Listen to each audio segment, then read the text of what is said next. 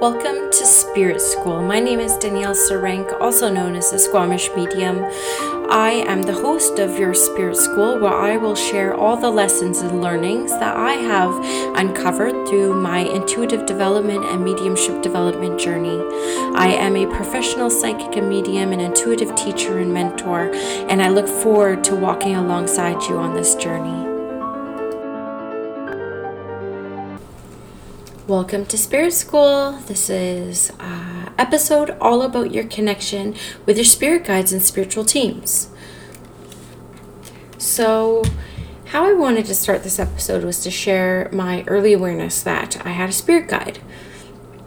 And it wasn't anything super magical as it's about to sound, but I was a child, about 7 years old, and I was at a local swimming pool, and I met this boy, and his name was Skylar.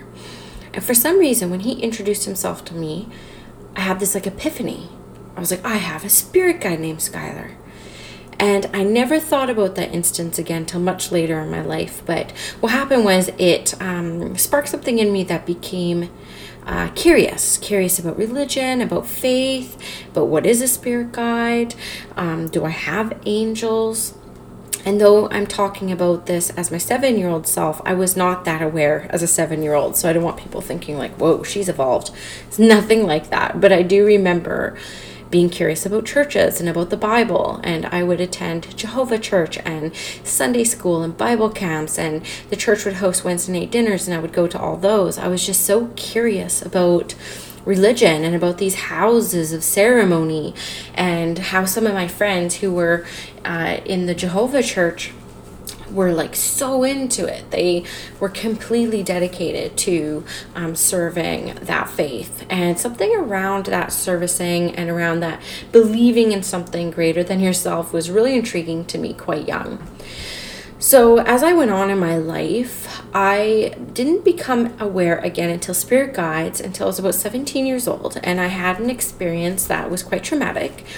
And I became a seeker of all things spiritual after this experience. I call it my second awakening. And I read a couple books. I read Talking to the Other Side by James Van Praagh. And then I read the life-changing book for me back in the day in 1999, maybe it was, Sylvia Browne's The Other Side and Back. And through that book, she talks about angels and spirit guides and the fact that our loved ones come back and give us signs of their ever-expanding lives. And that book really changed my life. That book started this new curiosity within me around ghosts, because in her book she talks a lot about hauntings. And I was like, ooh, hauntings, what's that? And I became obsessed with the TV show Most Haunted back in the day. I even stayed a night in the tower at Chillingham Castle in Northumberland, if anyone else listening was a big follower of that show. And I even joined a paranormal investigation group. But one theme that carried me through some of these early experiences into my spiritual curiosity was the fact that we had angels and spirit guides.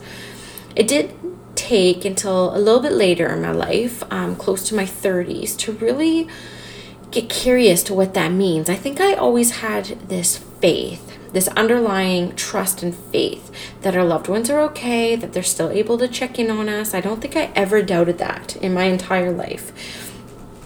And I never doubted that I had a guide, and I don't know why, but I didn't look into it. I just came from this place of trust and faith.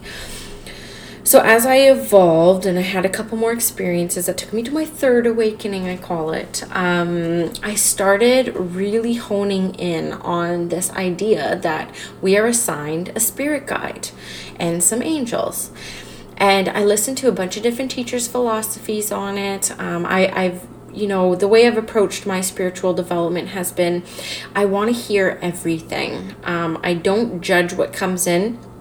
But at a soul level, I feel a resonance with some information over others. So, Sylvia Browne used to have this saying that I loved, which is, take what you want and leave the rest behind. And I definitely have absorbed that lesson throughout my life.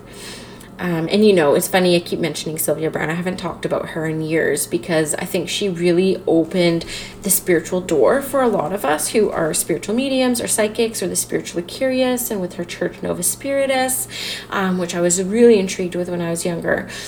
I feel like, she really paved the way for this to be common conversations in society. And she kind of took a hit for the rest of us because we know that she experienced a lot of bad press and a lot of scrutiny and a lot of doubt, and she just stuck with it. And, I look back at some of the messaging that she has in her books and I feel them to be quite dated, but that doesn't mean that wasn't the truth back then and her truth, and good for her for sharing it.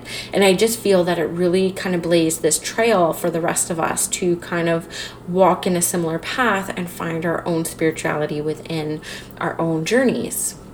So enough about that. But this notion around spirit guides that I believe and that resonates with me is that we, of course, I say of course, but that we have one main guide. And I believe this main guide to be our very best friend on the other side. I'm working on my philosophy around, have we lived a past life together? Are they part of our soul group, our family's group? Or are they actually somebody who we've never incarnated with and that we just kind of trade roles of being each other's spirit guides?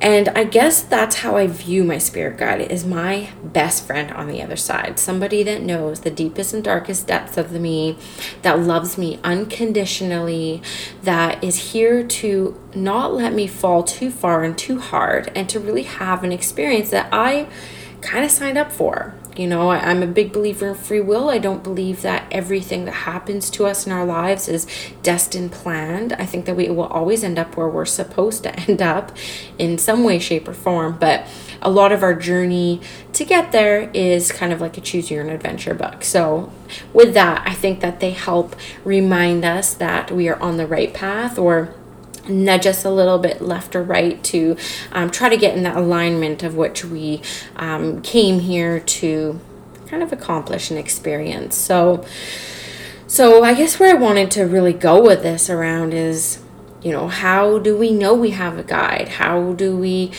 communicate with them? How do we hear back? And this has been a big area of obsession for me, and I've had a lot of magical experiences in this area that I would love to share. And what I believe is, if you start looking into the philosophy of what spirit guides are, who they are, what is their role and the purpose in our lives, and start feeling into what information is resonating with you at this point in your life. And know that as you do spiritually progress and grow and get more curious and learn more things, what holds true today may not be the case in a few years' time. And that's perfectly fine. That's all part of evolving and growing. So don't put any pressure on needing to know the exact answer. I always say we know when we go and we may not know before then, but really start to get curious, feel into what information sits with you right now, and just go with it and relax around it. I like to know that I have a spirit guide. I know a lot of people that are spiritual mediums like me, they say, I see my guide all the time. I see them like they're you and me. That's not personally my experience. It's not how I see my spirit guide. I also feel like I am the only First Nations person without an Indian guide. My guide, when he appears to me in my meditations, kind of looks like Tom Cruise. It's like this handsome Caucasian man. And I find that to be kind of funny. I'm like, am I the only native without a native guide? Like, what's going on? But that's just how he appears to me. Why does he appear to me like that? I don't know. Who knows? I don't try to overanalyze it, but it is what it is. So I kind of just have this trust and faith that I have a spirit guide, and that's a great place to start. And one thing that I did really early on is I always started talking to my guide, just like I would talk to my mother, or just have a casual conversation within my own head or mind. When I'm driving in the car, when I'm cooking my dinner, just in these casual spots. And I would kind of just talk to them about the day, about some fears that I'm feeling, about some doubts I may have. Always asking for signs, of course, and being like, can you give me a sign? Can you give me a butterfly today? Which I've learned to relax around over the years. And I would just kind of build my trust and faith by having these conversations. And then I would start to go into meditations. And in these meditations, I would put the intention for that I would either want to meet my guide, or I would work with my guide on obtaining a calling card from them. So this calling card for me, being a little bit more skeptical than your average psychic medium, had to be physical in nature. I'm like, Skylar, I want to work with you. I want to feel you when you're near me. And I ask you to come through with a calling card that we can work on identifying together. But I would ask that this calling card be physical in nature. So, it took a few years and it took a lot of trial and error and practice, but I have now a calling card from my spirit guide. And it's this, it almost feels like a finger touching my back, but it's like an electric volt and voltage that hits my back. And it literally feels like a finger resting on my back. And it's electric in nature. And I will tell you, the most time that I feel that calling card from my guide is when I'm not looking for it. It's when I'm sitting at my desk at work, just plugging away. I'm not in a state of panic or frantic or contemplating anything spiritual. He actually gives me his calling card and his sign to me when I'm not expecting it. And I find that there's beauty in that as well, because I know when we're really early on in our spiritual development journeys, we're constant seekers. In our meditation, a lot of our meditations are dedicated to connecting, to downloading, to getting information. And that was me very early on as well. It's like I never actually sat to meet myself or to connect with my higher self. Even my early pendulum working days, I used to always be like, Skylar, angels, who's talking to me? And when my teacher at the time said, what if it was you? What if it was your higher self? And I had to think about that for a moment. And I felt disappointed, to be honest with you. I didn't want it to be my higher self. I didn't want it to be me. I wanted it to be this external force that was greater than me. And it took me years of incorporating what I call in my meditation practice, no-seek weeks, where I would dedicate a week of meditation to not seeking at all and just being. And just sitting in that silence and doing body scans and really going within and know that I am a divine soul as well. And all-knowing as I'm part of the universe and I have the answers within. And it took me years in spiritual development to get to that point, and I'm still working on it. I will not lie. I am still working on it. But I did, dedicate a couple meditations a week over a few years to working on that calling card with my spirit guide. So I highly recommend that that's something that you do, as well as talking to them. Like I told you earlier on, is that we can just have these casual conversations and it's a good way to release a lot of what we're carrying with us throughout the day. So those are two great things to do with your spirit guides. And of course, you can ask for physical signs as well. I've had some experiences with that coming to fruition. A lot of people say, ask for a flower, ask for a butterfly. And I have had a few experiences with that. But in one way that I really work with my guides, and I know that they come through without me being able or needing to see them or hear them or even feel them, but I know that they're listening, is in my spiritual practice and my business. I'll have a month where, I don't want to see 10 clients a week, and I'll be like, this month, Spirit, I really think I only want 3 readings a week or 6 readings a week. And that's exactly what I'll get. And I know that working with my guides, I'm putting parameters and boundaries around my energy work and my spiritual practice. I know that they're listening and that they're aligning magic to happen for me in that way. So that happens all the time. And even, I hate to say this on radio, but sometimes I really don't feel up to doing some spiritual service work. And I'll know a few days in advance, and I'll just put out to Skylar, just saying, Skylar, Thursday, I think I want to just spend time with my family and I want to be with my children. So if the stars align and if it serves the highest and greatest good for all involved, I would love to have that day freed. And 9 times out of 10, that client will contact me saying that they can't make it for whatever reason. And I'm like, oh, it's all good. We can reschedule or cancel or whatever you want. And just those little things that happen in my life that I think are pure magic and I do not take for granted are just signs that I'm working in collaboration and in partnership with my spirit guides. And I know that I've developed over the years this trust and faith in their presence, and that they don't need to show up and smack me on the side of the head with a dream, or, he doesn't have to poke his finger in my back every time just to know he's there. I just have this like innate faith and inner wisdom, just knowing that they are there and they're dedicated to, the highest and greatest good for both of our journeys. Because I'm sure when we sign up to be a spirit guide on the other side, we do it as well for our own spiritual growth. So I know that we're both on a learning journey here. And this kind of takes me to, I hear it a lot in my readings, and I'll be honest, I don't know the answer.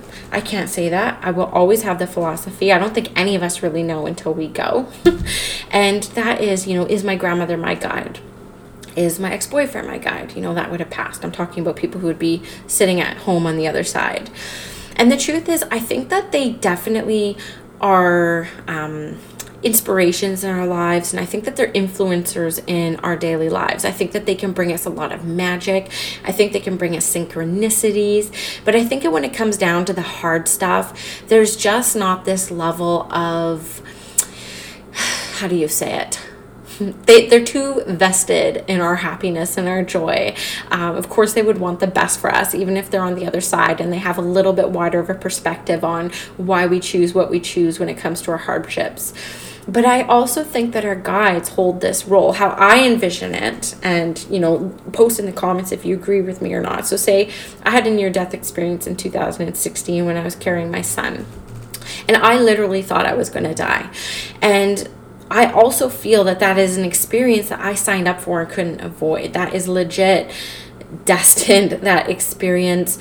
So what I feel is, if my grandmothers on the other side were like, oh my God, save her from her own madness, my guide would have been like, hey, just sit back, let's chill out, have a tea, everybody. She signed up for this. And so that's how I feel that my guide has that role, where he's not as invested in making sure that it's rainbows and butterflies for me here. He knows I signed up for a certain amount of things to experience for my soul's expansion. Whereas my grandmother, who would be like a second mother to me, would be like, no, she needs rainbow and butterflies. I need her to be happy. And so I think that there's that fine balance between what we call our spirit guides on the other side. Another concept that came to me a few years later, which I'm always open to new philosophies and new ways of thinking around this. So this is what I hold true now. And it may be different a few years from now, keep in mind. But the thought of having multiple guides was really hard for me to fathom when I first heard it. It's like, I like just having one point man. I'm like, can I just have one? But I do realize now that we can call in guides of certain expertise during certain points in our life. So, I was going through a lot of financial hardships a few years ago, and it was all for the greater purpose of, getting over my fear of money and lack of money. And so I actually would call in a financial guide. I'd be like, Skylar, can you help hook me up with a guide who has like a ton of financial wisdom and experience that can help work me with budgets and helping me, get into why I bring so much excess into my home and why I overspend and why I have this fear of there not being enough. And I would put that intention forward, that I would call in a guide with that expertise, and that I would work with them through, say, journaling, or just look for their inspiration. And so I do feel that we can call in other guides, and I do that even when I teach my classes in my intuitive development circles. I'd be like, can I please call in my teacher guide? I could use some wisdom and inspiration on how to connect with the people who've chosen me to work with me today and help me speak fluidly and clearly, and through inspiration rather than walls that I put around what I'm going to be talking about that day, which is a real human experience. So I do think that we can have multiple guides. A lot of people will come to me and say, oh, somebody told me I had 7 guides. Well, yeah, you may have at that moment, and maybe now you have 3. I don't know. I like people to go inwards to find out who their guides are. I rarely tell people like, oh, you have a male guide with you and their name's Henry. I really just tell people who may be open to it, we have a spiritual team that's here to support us, and a lot of them like to be called upon before they just trying to intervene and jump in. So I give them exercises to sit in silence and connect with their energy and get used to what their energy feels like, and discover it on their own if it's male or female, and if they have a name, and just trust it. It's all part of that intuitive development and just trusting and having faith. And the last thing I wanted to talk about this, and there could be 10 podcasts on spirit guides alone. I love it and I'm obsessed. But what I wanted to say earlier was I was talking about how a lot of people say that they see their guides, and they see their guides like they're like you and me, mother, father, clear as day. That is not my experience. I actually feel my guide. I can feel a concentrated kind of cobweb feeling somewhere on my body, and it tingles. And I know that it's not like goosebumps where it covers both my arms. It's very concentrated on a part of my body.